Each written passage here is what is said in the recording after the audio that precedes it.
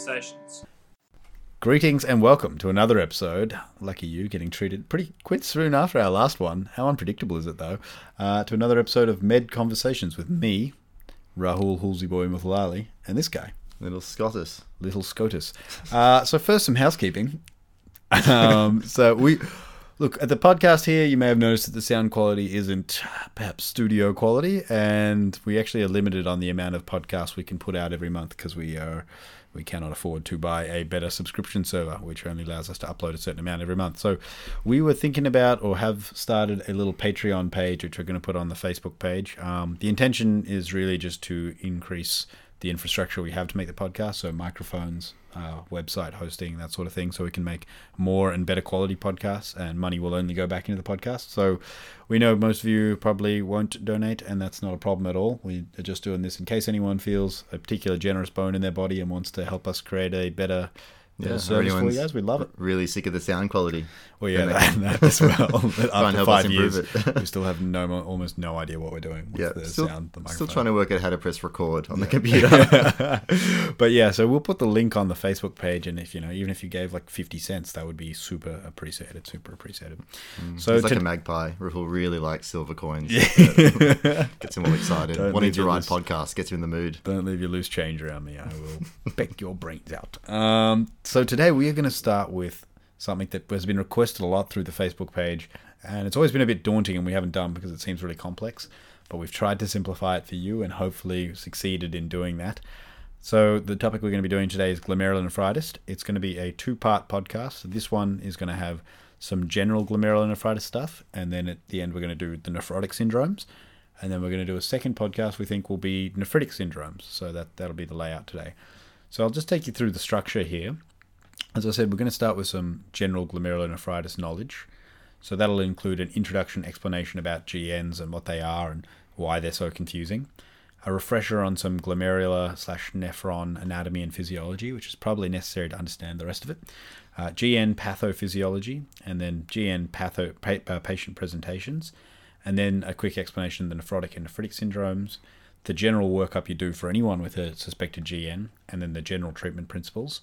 And so that'll be the general glomerulonephritis knowledge, and then we'll move into some nephrotic syndrome examples and explanations. Yeah, so it's going to be, like at the start, there's a bit of heavy science content for the first part, but if you kind of hang in there, then we'll get into the cases a bit later, unlike our usual structure. Yeah, where it's chaotic. Serious, asking for money. It's just, it's not going to be fun. It's just a new brand of Med Conversations. Yeah. So let's start with an introduction. So glomerulonephritis has to be one of the most confusing things as a medical student, as a junior doctor. I've just done a renal registrar term, so it minorly cleared things up for me, but I can't say I was ever confident even then. Still pretty cloudy. Yeah. So let me teach you about them. Glomerulonephritis refers to diseases. I think the best way to think about it is actually glomerular diseases, as opposed to what you might think, which is glomeruloinflammation. It's just any glomerular disease, and that's as opposed to things like acute tubular necrosis, which affects the tubules, or obstructive uropathy, which is where you get a blockage in your renal tract, which happens further down. It's just diseases that are affecting the glomeruli. And as we'll talk about later, remember glomerules are that part of the nephron where you have like the filtration occurs. Yeah, and we'll go into the anatomy a bit later. So it's the tuft of blood vessels that are encapsulated in that Bowman's capsule at the start of a nephron. So I think it's partially confusing because it's a case of these old definitions which have stuck from an era when people didn't have all the fancy testing that we had today. So we've got these, largely pathological categories of what kidneys look like under a microscope, and then they're kind of extending to all these diseases, and then some don't fit the boxes, and then there's even cases where microscope technology has gotten better, but we've stuck with the old microscope name, so it's incredibly confusing. So we'll try and decode some of that for you. So the presentation of GN varies massively depending on what type of GN it is, but we've broadly used these categories nephrotic syndrome and nephritic syndrome. Right? That's kind of what we learn in med school. And the reason for that is I think they kind of help you clarify a diagnosis underlying that, but there's a lot of crossover. Yeah, so remember nephritic syndrome, you're thinking blood, you're thinking hypertension. Nephrotic syndrome, you're thinking you're losing all your protein, edema, hypercholesterolemia, 2 vague kind of clinical syndromes, We'll go the classical through that later. syndromes. Yep. But a lot of people can present with GN outside of those 2 syndromes as well. So they could just present as someone who has chronic kidney disease. So maybe it's been burnt out, been going for a while, now they've just got chronic kidney disease. Or just isolated blood in their urine. Or just AKI without any of the other features. So it's not a total, not everyone falls cleanly into nephrotic syndrome and nephritic syndrome.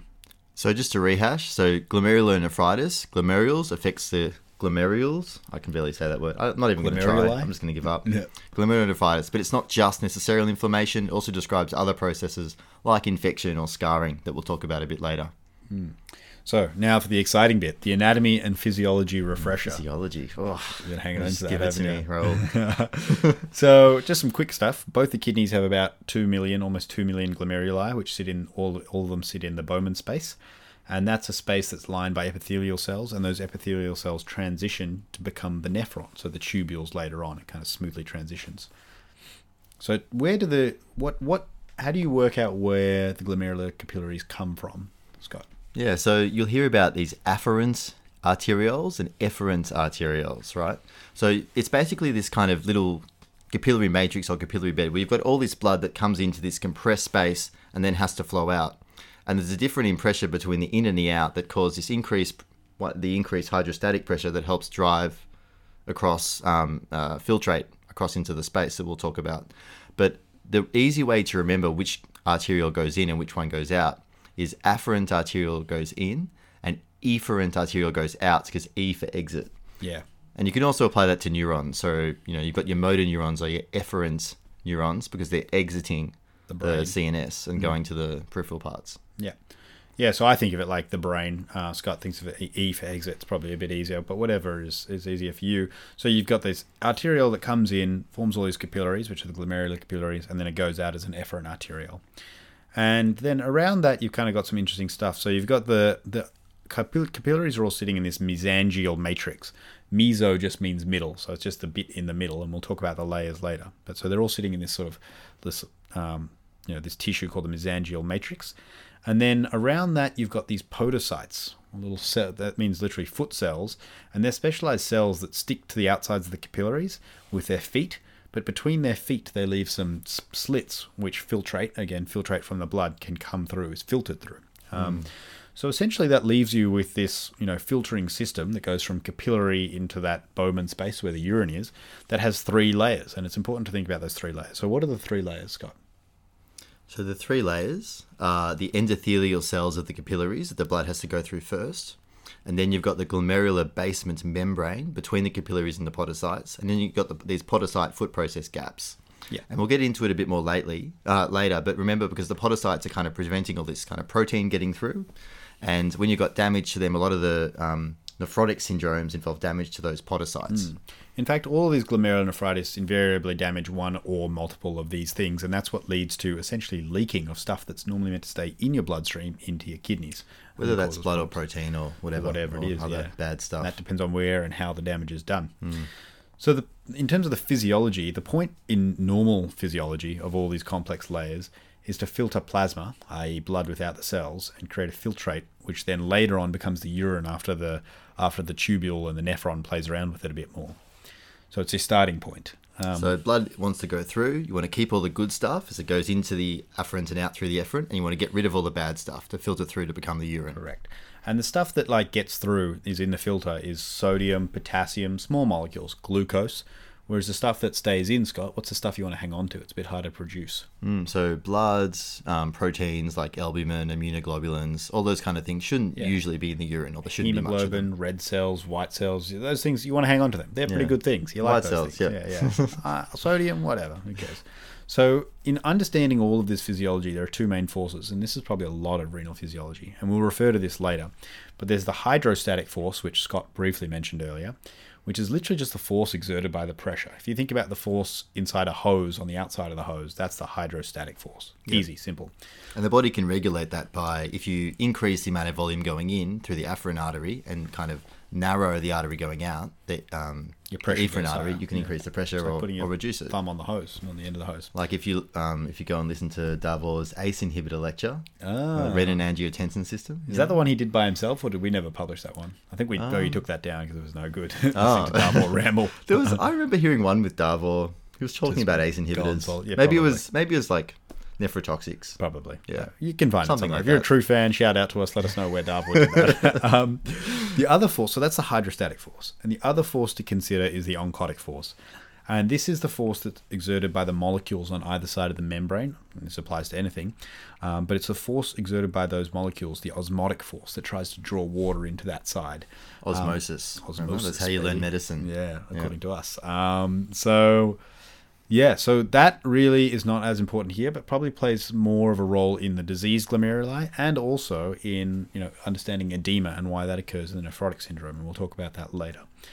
But essentially, the force driving glomerular filtration is mostly hydrostatic force from inside the capillaries. You've got blood pressure pushing into the capillaries and pushing blood out there.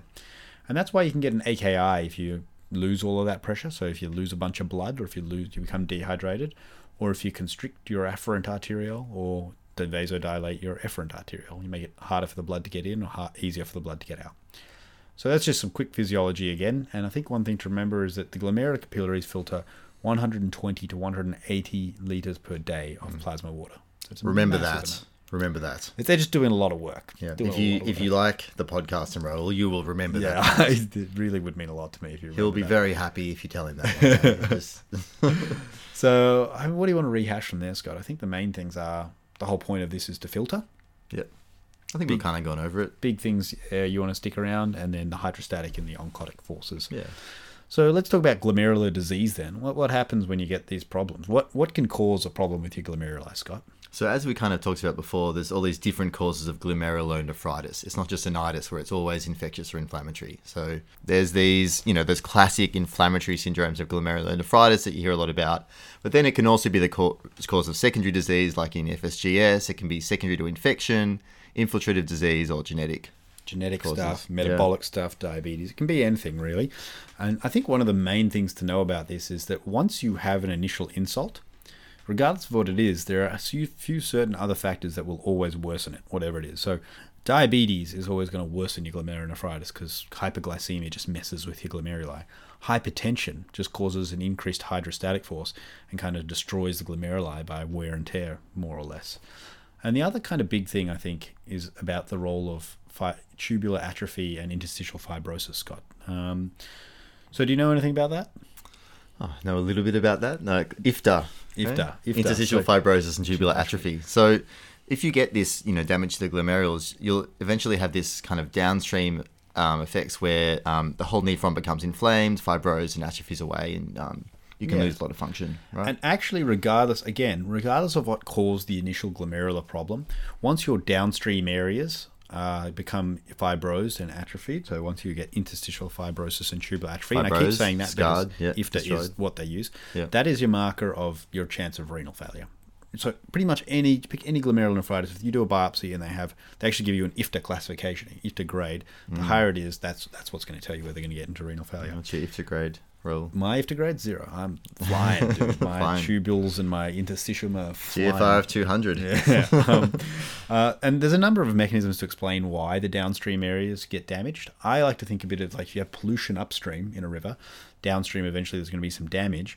And the idea is that, maybe these inflammatory proteins that are all being let through this leaky glomeruli are causing inflammation downstream. Maybe there's just blockages from all this big stuff that's going down the river and then blocking up the river downstream. And then there's some more advanced sort of sophisticated explanations. But that's not really important. The important thing is that it happens and it's a big problem, and that's your marker. I think that's probably the most you need to know about IFTA. So let's move on to some patient presentations, how people present. So in med school, what are you taught, Scott? So you told about two classic presentations. So you've got your nephritic syndrome with an I and nephrotic with an O. As always, it's more complicated than that, as it seems to be the case in medicine. We start with heuristics, then we learn how the brutal real world works. And they can often just present with hematuria, blood in the urine, or proteinuria, protein in the urine. I think the important thing to know about hematuria is that there's this thing called glomerular hematuria, as opposed to just run-of-the-mill hematuria. And can you tell us what that is, Scott? Yeah, so if you see someone with blood in their urine, your first question is this blood just from their lower urinary tract, or is it from the glomerules? And Scott, how do you tell if it is from the glomerules? If it's from the glomerules, the blood should be dysmorphic or red blood cell CAS. So you'll hear red blood cell CAS, or you might have someone ask you to do testing for dysmorphic red blood cells in the urine. And if they're just like typical red blood cells in the urine from the lower urinary tracts, from the bladder or from the ureters or wherever, they should look normal. But these are specially shaped red blood cells that have been squeezed out from a damaged glomerulus. Yeah, they look a bit like Mickey Mouse ears under the microscope, and it's because they've been forced through a damaged barrier, which still isn't quite big enough to let them through, and then they look like they've been cut up with razor wire. It's an easy test to do, red cell casts. Yeah. And then the other thing is proteinuria. So small amounts of protein in the urine are normal, and transient rises in protein are normal. But sustained protein, more than a gram over 24 hours, is usually due to a problem with your glomerules. But again, these things, patients, so the hematuria is normally microscopic, so patients don't normally know about that. And the proteinuria, unless it's severe and they're developing edema, they actually don't know about that either. Sometimes the urine's more foamy, but that's about it. So you might hear the words frank hematuria as when you can just with your eyes see the change in colour, or microscopic hematuria as when you do the testing you can see there's some red blood cells in there, but if you just look at the urine it looks normal. And the majority of cases of glomerulonephritis don't have frank hematuria. There's a couple of exceptions to that. IgA nephropathy is probably the main one, and we'll talk about that in the nephritic syndrome podcast. But yeah, most of the time it is microscopic. But moving on to what we learn in med school, the true test of all knowledge. The nephritic and nephrotic syndrome. Scott, do you want to run me through what they are?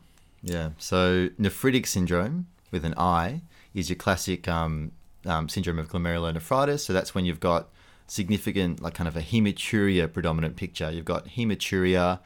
You might have a bit of protein in the urine, but you've got hypertension and a rise in your serum creatinine. Yeah. So those are the four cardinal features. Some proteinuria, but not massive. Hematuria with glomerular red cells. Hypertension and a rise in your serum creatinine, or AKI. And there are different variations of this, and not everyone fits cleanly into these definitions, but you can have acute versions called rapidly progressive glomerulonephritis, and we'll talk about that later. It is important to know about that because that can result in end-stage renal failure and need for dialysis within days to weeks. And we'll talk about that in the next podcast because it's probably more of a nephritic syndrome thing. And then you've got your nephrotic syndrome. And what's going on there, Scott? So nephrotic syndrome, O for protein. You've got really heavy proteinuria and all the secondary effects of that. So you're losing your protein, your body's losing its hydrostatic pressure, you might get a lot of edema. Oncotic pressure. Sorry, you're right. Oncotic pressure, thank you. That's all right. Yeah. Correct. You get a hypoalbuminemia on blood tests and edema around your body. Second to that, you might have heart failure, and then your body also, you actually get a hypercholesterolemia due to some form of upregulation there. And sometimes you can even have a normal GFR or creatinine in these nephrotic syndromes. Yeah. So the ones I've seen, a lot of the nephrotic syndromes have a fairly normal creatinine, but they're just really edematous. And the classic sort of sign is when they have edema, puffiness of the eyes, so it's extending all the way up to the eyes. That's a sign for nephrotic syndrome. It's also known as anasarca, or widespread edema. And just as an interest thing, the reason they develop high cholesterol is because their oncotic pressure goes down, as Scott mentioned before, and that's actually a driver for the liver to produce more cholesterol. So they get hypercholesterolemia. I always thought that was a bit of an unusual addition into the thing. Yeah, that is an interesting. So what's next, Scott? So let's get a bit practical. We've been talking a lot about science. You've got through the tough bit if you're still here, which is probably unlikely. But let's imagine you're an ED reg or a GP and you're worried about glomerulonephritis. So let's talk about history, exam, and investigations and things and talk about the approach. So first, patient comes in. What are you thinking about in history, Raoul? What do you want to ask them? So the history is actually quite difficult. As we said, a lot of these things the patient doesn't know unless it's pretty severe. So really for this, there's a few symptoms to know about. Do they have edema? Do they have any obvious hematuria? Do they have any frothy urine? And have they had any systemic symptoms lately? Fevers, sweats, chills, weight loss.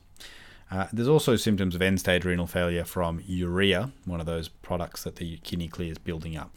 And so that's called uremic symptoms. And they include drowsiness because it affects the brain, itchiness because it affects your skin, and pericarditis and pleuritis because it causes inflammation of your serosa. Check out the CKD podcast. All in there. And I guess also symptoms like other things worsened by renal failure, such as heart failure or other things. But then really on these, when I'm doing history for GN, it's all about the past medical history. So do they have an obvious autoimmune disease? Do they have diabetes? Have they had any obvious past infections like HIV or hepatitis B, which are associated with a lot of these conditions? Do they have high blood pressure, which is a symptom of these conditions? And have they had any drugs or toxins, or have they had cancer in the past, or do they have heart disease? So it's going to depend on your cause, but those are the things you're going to be thinking about.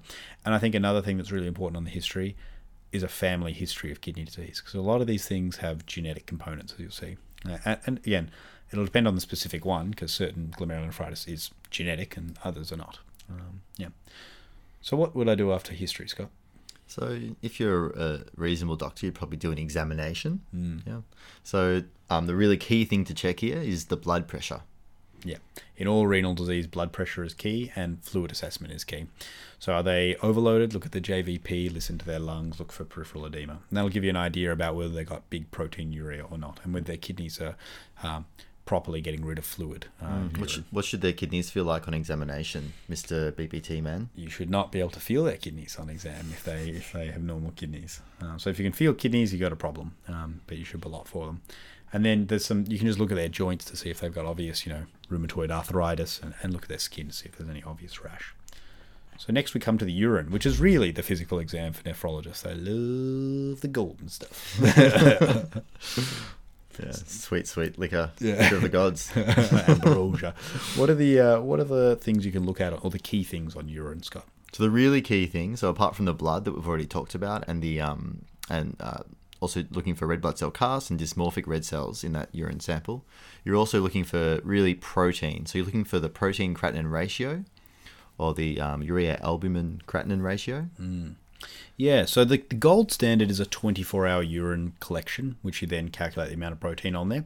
But that's obviously a huge pain for people to do. So you can use a spot protein creatinine ratio, which approximates roughly the 24-hour uroprotein. And it depends on what units you're using, but essentially it's pretty easy to work out one from the other. But if you are concerned, you got someone and you're like, this person shouldn't have protein urea, nothing else fits, then sometimes you do a 24-hour urine protein to validate it. And that's the concept of the urea albumin creatinine ratio, right? Same thing. Rather than collecting all the urine, you're just looking at the ratio of the urea to try and work out, creatinine, to try and cheat and make it easier than collecting all the urine all day. In pretty heavy EG, some people ask, well, do I use the protein creatinine ratio or do I use the albumin creatinine ratio? Albumin creatinine ratio is just a really sensitive markers for, basically it was done for the start of diabetes to work out when they were starting to get some nephropathy. Once someone has a good going glomerulonephritis, it's all about the total protein to creatinine ratio. And that's because all the studies were done using that number, not albumin. And you're kind of trying to treat that number, bring it down. Exactly. So then there's bloods. You've done the urine and the bloods.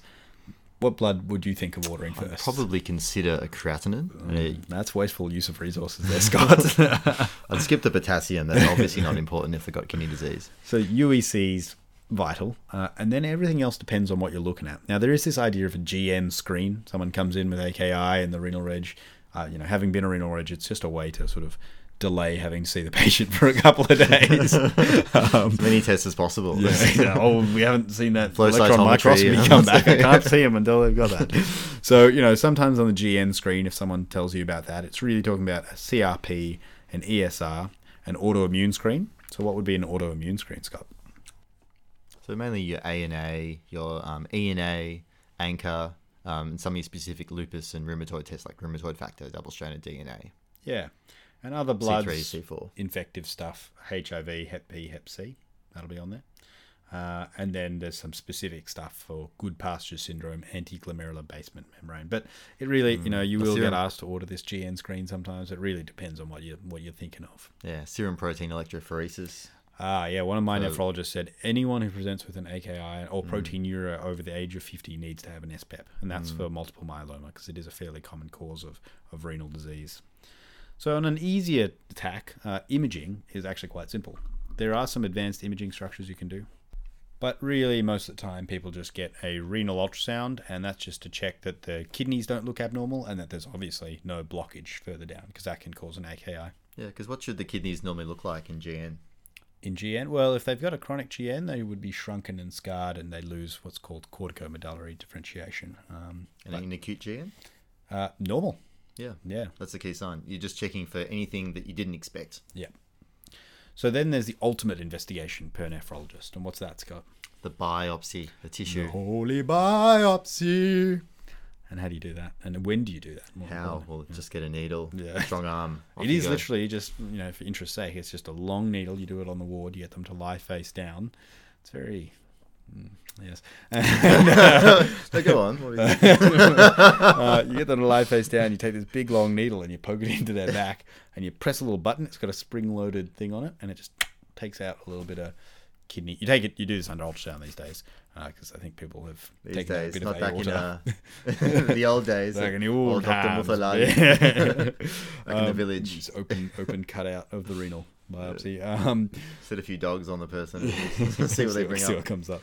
We didn't get any kidney, but we got some liver. So it's a relatively low risk procedure. Bleeding is probably the biggest problem. And it's the most common reasons to do it are because someone has really high proteinuria, or they've got unexplained renal failure, or they, in some cases, have an acute nephrotic syndrome. So one of those rapidly progressive GNs where you have days to make the diagnosis and work out what's going on to save the person from dialysis. Yeah, so basically, if you're pretty sure of what's going on, you often don't do a renal biopsy. It's when you've got these kind of clinical questions around what's actually going on. Is this some other form of renal disease, hypertensive renal disease, or is it one of the GNs that would benefit from therapy? And if you're not sure, that's when you do it. That's right. And some of them, what you see on the biopsy influences the type of therapy you give. I think lupus is probably the most obvious cause, but so even then you might know it's lupus nephritis, but you actually want the biopsy to see what type of treatment you should give, depending on how bad it is. So lastly, from the general part, let's talk about the general treatment of any sort of glomerulonephritis. And this is actually probably all renal disease it kind of just falls into. There's nice general principles you do for everyone. So tell me about them, Scott. Yeah, so later we'll talk about who needs specific treatment for the GNs, but everyone with any kind of renal disease, these are what you want to think about. You want to think about lowering the glomerular filtration rate with ACE inhibitors and ARBs to prevent deterioration. You want to think about secondary damage control, whether that's better controlling their blood sugars if they're diabetic, controlling their hypertension, smoking cessation. Anything else, Raoul? Yeah, so fluid and salt management is really important, especially if their GFR is starting to drop. You don't want them to retain too much fluid or too much salt. Remember, fluid follows salt. So you salt restrict them, and you fluid restrict them, sometimes 1.5 litres per day, depending on what you're dealing with. How much salt? I think it's less than 3 grams per day is the latest guidelines, but I think that does change a little bit. Maybe worth looking that up. And then there's other dietary requirements, and this is really when you're pushing towards that near end-stage renal failure, and that's thinking about things like phosphate and potassium. And I won't go too much into that, but there are specific foods and handouts from the Kidney Foundation Australia, which will tell you for dialysis patients and near end-stage renal failure patients what they need to alter in their diet to avoid those things. Cola nut is extremely high in phosphate. That's the one thing. So all the soft drinks full of cola nuts. Well, if they're more Yeah, organic, only just- they're higher in... Yeah, maybe more cola nut, more phosphate. I don't know. You can have all the lemonade you want. It's just the cola. You cannot have Coca-Cola. There you go. Interesting. Phosphate. Nuts as well. But anyway, Switch into a Schweppes diet.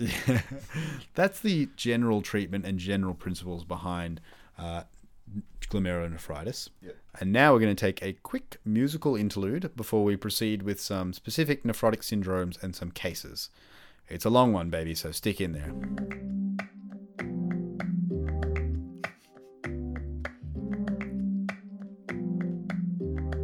Ese gritarito roto, yo sentí como crujía.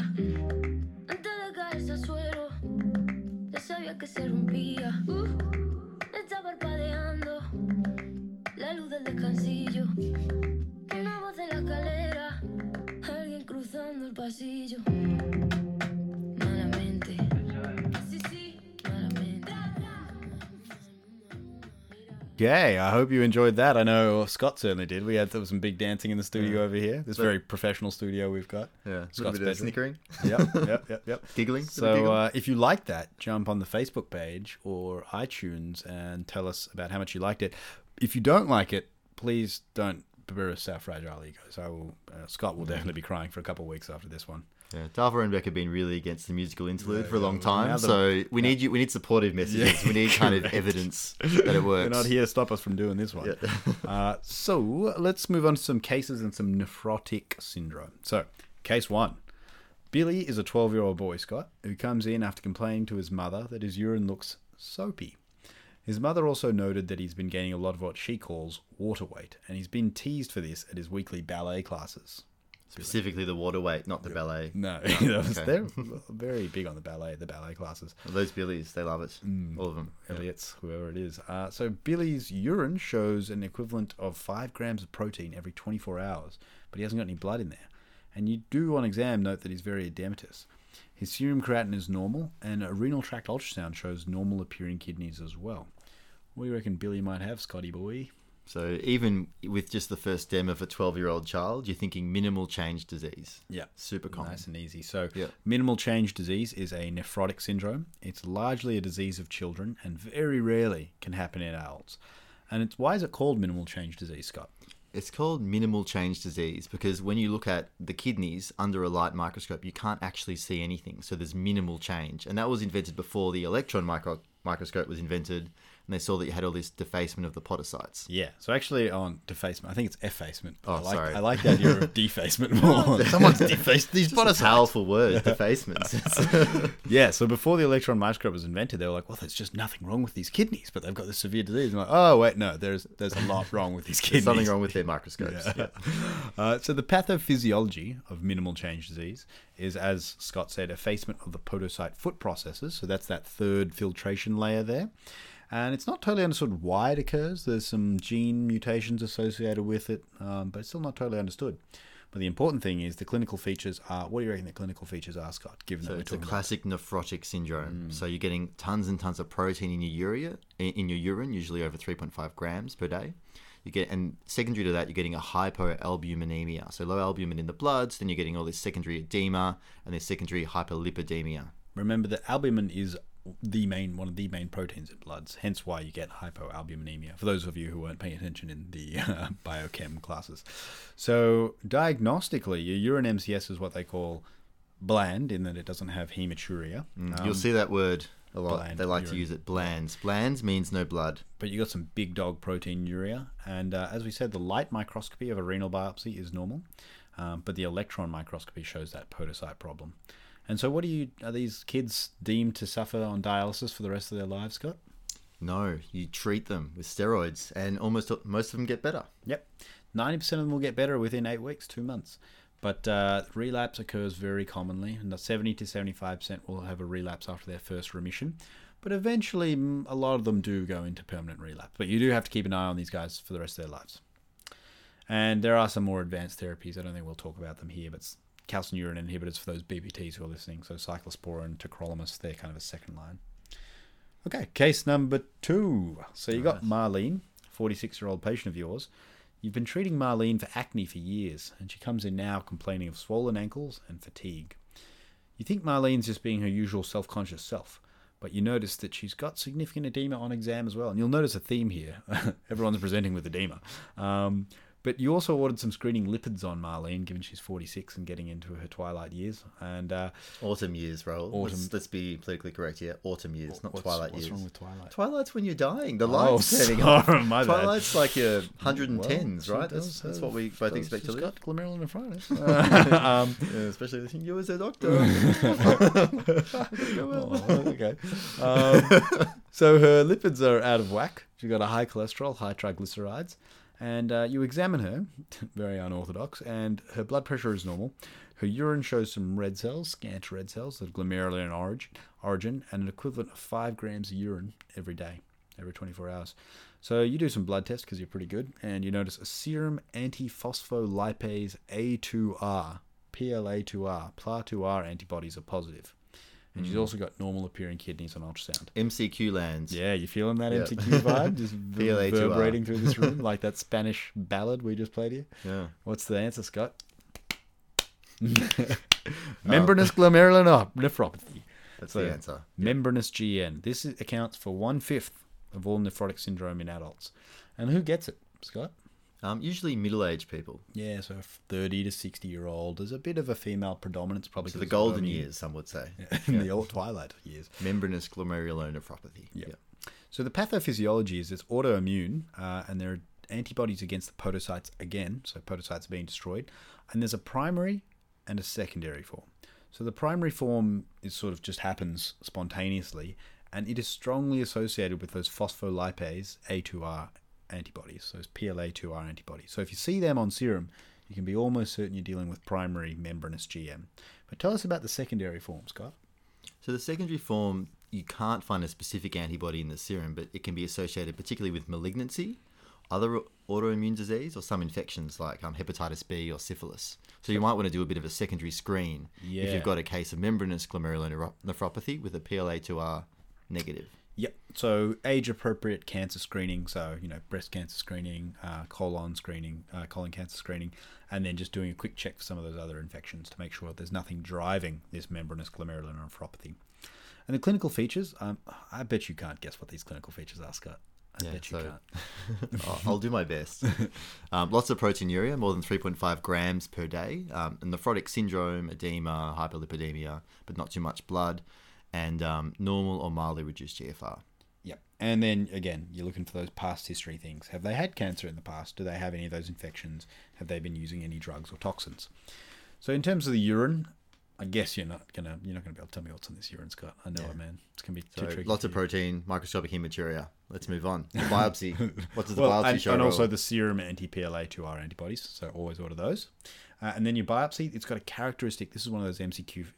Membranous is a great MCQ. GN, all of this, just MCQ gold. So the biopsy horribly boring, but horribly boring. Yeah. Horribly boring. But subepithelial spikes on silver staining. That's the biopsy appearance of membranous GN, and you just remember I just think spikes, membranous GN. I don't know how I remember that, but spikes, membrane spikes, subepithelial spikes on silver staining. SSS. Run that around in your head when you're kind of dreaming. Yep. So treatment and prognosis, Scott. Yeah, this is another rule of thirds disease. So rule of thirds. So 1/3 of complete remission, 1/3 of partial remission, and 1/3 of membranous glomerulonephropathy have persistent disease. And in most of these people who present, the first 6 months, you just watch them and see what happens. Because 1/3 get better, you don't want to give them all these hardcore drugs. You just watch them. You do a bit of that standard stuff we were talking about, blood pressure control, ACE inhibitors, ARBs, and you see what happens. Yeah. So just to kind of rehash that over, so membranous glomerulonephropathy can be primary or secondary. Primary associated with the PLA2R antibody. It's got a nephrotic syndrome. And you often observe, but you've got to watch them over time because they may need significant immunosuppression if they don't go into remission. And for those of you who are probably more in the BPT range, that immunosuppression is what's called the Ponticelli regime, and it's steroids and cyclophosphamide for about 6 months. One thing that's kind of specific for this, and is also a little bit interesting, I think, just as a side note, is that with membranous glomerulonephropathy, they actually get rid of a lot of, because they're getting rid of proteins, they get rid of a lot of their clotting factors. And if their albumin goes less than 20, there's pretty good evidence to suggest that you should anticoagulate them because they're at a high risk of getting a DVT. Case 3. So Frank is a 54-year-old diabetic man who's hopeless with his blood sugars. He's recently had laser surgery performed on his eyes because of proliferative diabetic retinopathy. And while you're performing a usual screening test for Frank's diabetes, you notice that his urine protein is higher than a Rastafarian on Emperor Selassie's birthday. I hope you enjoyed that. I spent a lot of time writing that joke. You better be chuckling at home. You better be chuckling. Yeah, thanks, Raoul. That's a nice contribution. So, diabetic nephropathy. Now, it's not always a nephrotic syndrome, but it can be a nephrotic syndrome. Diabetes can cause all sorts of renal disease, and it's actually the most common cause of chronic renal failure. So risk factors for the nephrotic syndrome associated with diabetic nephropathy are smoking, hypertension, dyslipidemia, and family history. Yeah, having a family history of a diabetic nephrotic syndrome. So the pathophysiology is pretty interesting here. Within 1 to 2 years of your diagnosis of type 2 diabetes, you start to get changes in your nephrons. And it basically begins with, really interestingly, hyperfiltration. So it starts with an increase in your GFR. And that's it's a complicated process, but essentially hyperglycemia, high levels of sugar, just directly make all of your mesangial matrix and your vascular walls thickened and scarred. It just thickens everything up. And for a number of reasons, that causes hyperfiltration. So what are the clinical features here, Scott? So it's obviously associated with poor blood sugar control in diabetes. And usually it's diabetes in terms of the microvascular disease, so the retinopathy and the neuropathy, is kind of a dose-dependent side effect. So often they'll correlate really well.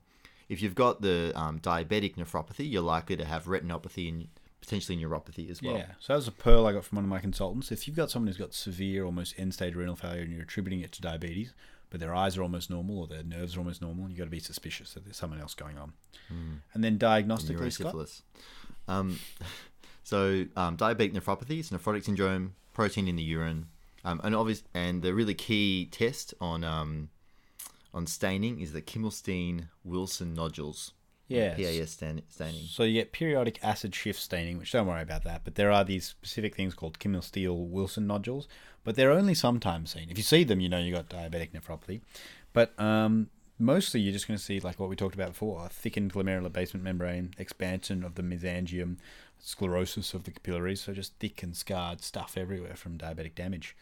And what's the treatment and prognosis of diabetic nephropathy, Scott? So primarily control of blood sugar and blood pressure. Yeah, that's it. And then the traditional stuff, so inhibiting the RAS system. So ACE inhibitors are really good in diabetic nephropathy. And there's actually, this is breaking news, it's actually 2016, but there's a empagliflozin, which is one of the SGLT2 inhibitors, new diabetic drugs. There's a big study showing that it decreases your chance of dialysis and delays the progression of your kidney disease. So it's a pretty important drug to have on board if someone's got diabetic nephropathy. Case number 4. Case 4. So, Scott. Jenny is a 73-year-old previously healthy lady who comes to your clinic complaining of fatigue. The hemoglobin is 75, and you note that she has a white cell count of 70 with a predominant lymphocytosis. She's also recently complained of loss of sensation to her feet. Flow cytometry confirms the diagnosis of chronic lymphocytic leukemia with, on film, Smear cells. Smear cells. Smear. That's another MCQ gold. Smear cells, Smudge cells. CLL. And in a CT chest abdo-pelvis, a comment is made that her kidneys are extremely large. What are you thinking about? Yeah, that is a tricky one. So there are a lot of causes of large kidneys, but in this context, I'm thinking amyloidosis. Deposition disease. You got the peripheral neuropathy. You got the big kidneys. You got the renal failure. You got the hematological malignancy. So amyloidosis is where you get these protein fragments called amyloid depositing in your tissues all over the body.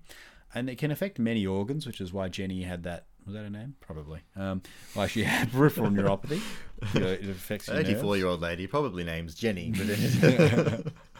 But it can deposit in your heart, in your skin, your tongue. And so there's a couple of things we'll talk about on clinical features. But pathophysiology-wise, how do you think about amyloid, Scott? So amyloidosis is this process of aggregation of all these soluble amyloid proteins which have all these secondary negative effects, like the neuropathies and the kidney damage and the heart damage and things. But it's linked into two different syndromes. So you've got the AL, light chain amyloid, which is this primary hematological process, and you've got AA amyloid, which is inflammatory or age-related or secondary to other causes. There's actually 23 different types of amyloid, Scott. I like this. I'm pantsing you in front of everyone on the... yeah. That's it. But those are the two main They're the two that Scott knows. So it's a good starting point. It's great, yeah. Then you can progress, you can evolve to Raoul when you get your moonstone. Sneaky little Pokemon reference in there. Yeah. So it presents as a nephrotic syndrome as all the previous ones, but they may also, you need to check for an underlying hematological malignancy, so swellings, lumps, bumps, that sort of thing, and a background of poorly controlled inflammatory disease like rheumatoid arthritis that's gone wild, gone bonkers. And then there's a couple of things that are associated with amyloid. Again, BPT type people, this is where you're going to be at. So waxy skin, neuropathies, easy bruising, a big tongue. So what's it called? Glossomegaly? Glossitis. Macroglossia. Macroglossia, yeah, that's the one. And then diagnostically, on the renal ultrasound, as we saw in Jenny, the kidneys are large because they've got all this amyloid in them bilaterally. And then you can do all the stuff to work up for a hematological malignancy, which we won't go into too much right now, but probably includes a serum protein electrophoresis, a flow cytometry, an FBE. Blood film, bone marrow. Tell me about the renal biopsy there, Scotto. Yeah, Big Scott. Big S. Big S. So renal biopsy, there's a key finding. You do the Congo red stain and you get apple green birefringence. For those of you who are at the glorious Monash University, they love, or at least years ago, they loved the Congo red apples. Yeah. So think about that. And then treatment prognosis is just treating the underlying malignancy or inflammatory disorder. Otherwise, it's just general stuff. Yep. So just to revise that, so amyloidosis, big cause of kidney disease, can cause a nephrotic syndrome. You've got your AL for light chain, which is the primary amyloidosis, AA, which is secondary to other things, and Congo red stain, apple green, birefringence. Remember that word. Don't worry about what it means. And that applies to amyloidosis anyway. If you see Congo red with apple green birefringence, amyloid is the answer on that question. So, case number 5. Margaret, 35-year-old severely obese lady who you've had trouble getting onto a public bariatric surgery list. She's also suffering from some hypertension, which is poorly controlled. And her usual lipid panel is... I'm not going to say what I had written there because I'm not a big fan of it. But her lipid panel is abnormal. Lipid panel is abnormal. Great. That's exactly what it said. That's what it said there. So this is what, Scott? Obese lady. She's got nephrotic syndrome, hypertension. Well, I think it's a bit non-specific. Very but much so. I think in this, it could be, we haven't talked about FSGS yet. Focal segmental glomerulosclerosis. Now, I've which got is a bone probably to the pick most with confusing every of all the nephrologist on the face of the planet about this disease. Very badly named. Yeah. So FSGS, or focal segmental glomerulosclerosis, is both a description of what you see under a biopsy. So, focally, there's segments of sclerosis, scarring. Yes. To just explain that a little bit more, Yep. focal means is versus diffuse, which is Yep. where it only affects some glomeruli, and segmental is opposed to global, where it affects only part of the glomeruli. So it's affecting some parts of some of the glomeruli. You can actually say glomeruli. Yeah. A lot of practice. I'm impressed. So this is where I get angry, because that is the pathological description, but it's also a primary disease called focal segmental glomerulosclerosis, but it's also a secondary endpoint of other diseases, where like HIV or obesity and hypertension, where you end up with a disease called focal segmental glomerulosclerosis that has focal segmental glomerulosclerosis on biopsy. Incredibly infuriating for anyone trying to learn that, but hopefully you understand that. For us, we're looking at either the primary or secondary form of FSGS, which looks like FSGS under a microscope. So primary form is this nephrotic syndrome, and secondary form is this endpoint, which has all these different causes, including a lot of different causes of kidney damage. Yep. Yep. It is also a podocytopathy, so we've also got a problem with those foot processes here, which is a common theme in these nephrotic syndromes. Not doing their job, letting all the protein through. Filtering everything through. Bad bouncers, that's how you think of them. Bad bouncers. They're letting people like me into Bad decision. Yeah. So in terms of the clinical features, it's associated with a pretty acute onset nephrotic syndrome if it's primary. But if it's a secondary to some of those other things, it presents a bit more slowly. And that's probably the main things to know clinical feature-wise. Diagnostically, Scott? And I guess the only other kind of... This is one of those things that my doesn't question. fit really well into the... So I'm not going to answer your question. I'm just going to answer your question with an another unrelated question? comment. But this is one of those... FSGS also doesn't fit as well into this nephrotic kind of binary system. It's kind of, it's non-binary. It's the non-binary glomerular This is where we're going to nephritis. get Me Too'd later in the future. Well, why not? There's nothing wrong with being non-binary. I know, What but do it you just sounds what do you like say? that. What do you say? I'm not What saying are you anything. implying, It's bro? just- What are you I can coming just at me? see It's gonna Triggering later me. on. This is not gonna look good for us. They're gonna re-edit this podcast with you being like, I hate non-binary people. My name is Scott. So, as we said, it's this predominant kind of nephrotic syndrome, but you can also often get a hematuria and an elevated creatinine, is all I was going to say Okay. before you derailed us at 40... What are we on? 47 minutes. That's And exactly you're the still time just you derailed. mucking around. What is this? This is the Rahul Show, baby. So ultimately for FSGS, you need a biopsy, which shows FSGS. Yeah, it's great. Focal segmental glomerulosclerosis. But there's a risk of sampling error. So since it's focal, only affects some glomeruli. If you take a bunch of glomeruli that aren't affected, you might get something that doesn't show any changes, even though you're dealing with FSGS.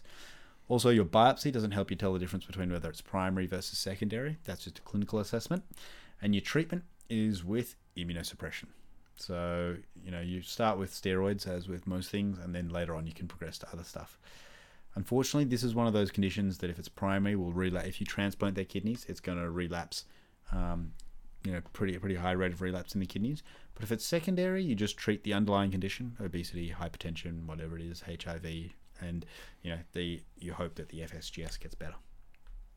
So just to rehash, FSGS, focal segmental glomerulosclerosis, the really confusing one, a bit non-binary, it's nephrotic but can have more of a nephritic picture with some blood. It can be this primary process, this kind of inflammatory process, or it can be secondary to other diseases as an endpoint of what you see when you look at it on biopsy. And the key histological finding is the name, so focal segmental glomerulosclerosis. All right. Well, you did it. Congratulations to you. I mean, look, everyone wanted this GN podcast, so I kind of blame you guys because it was always going to be difficult, but we managed to put one together. I hope it kind of makes sense and maybe demystifies some of this stuff. I reckon it's one of those podcasts that you listen to 3 or 4 times. I mean, I know there's a lot of them in the Conversations library, but I reckon it is one of those because you'll have to, maybe sometimes the end bit will only make sense once you listen to the start bit again and that sort of stuff. So we made the jokes particularly lame on account of that. Yeah, knowing that you have to listen to this again and again. Suffer for this podcast. Yeah. I think that's it. Musical outro. I think we should have a musical outro. Okay, we're gonna do that. All right. See you later, guys.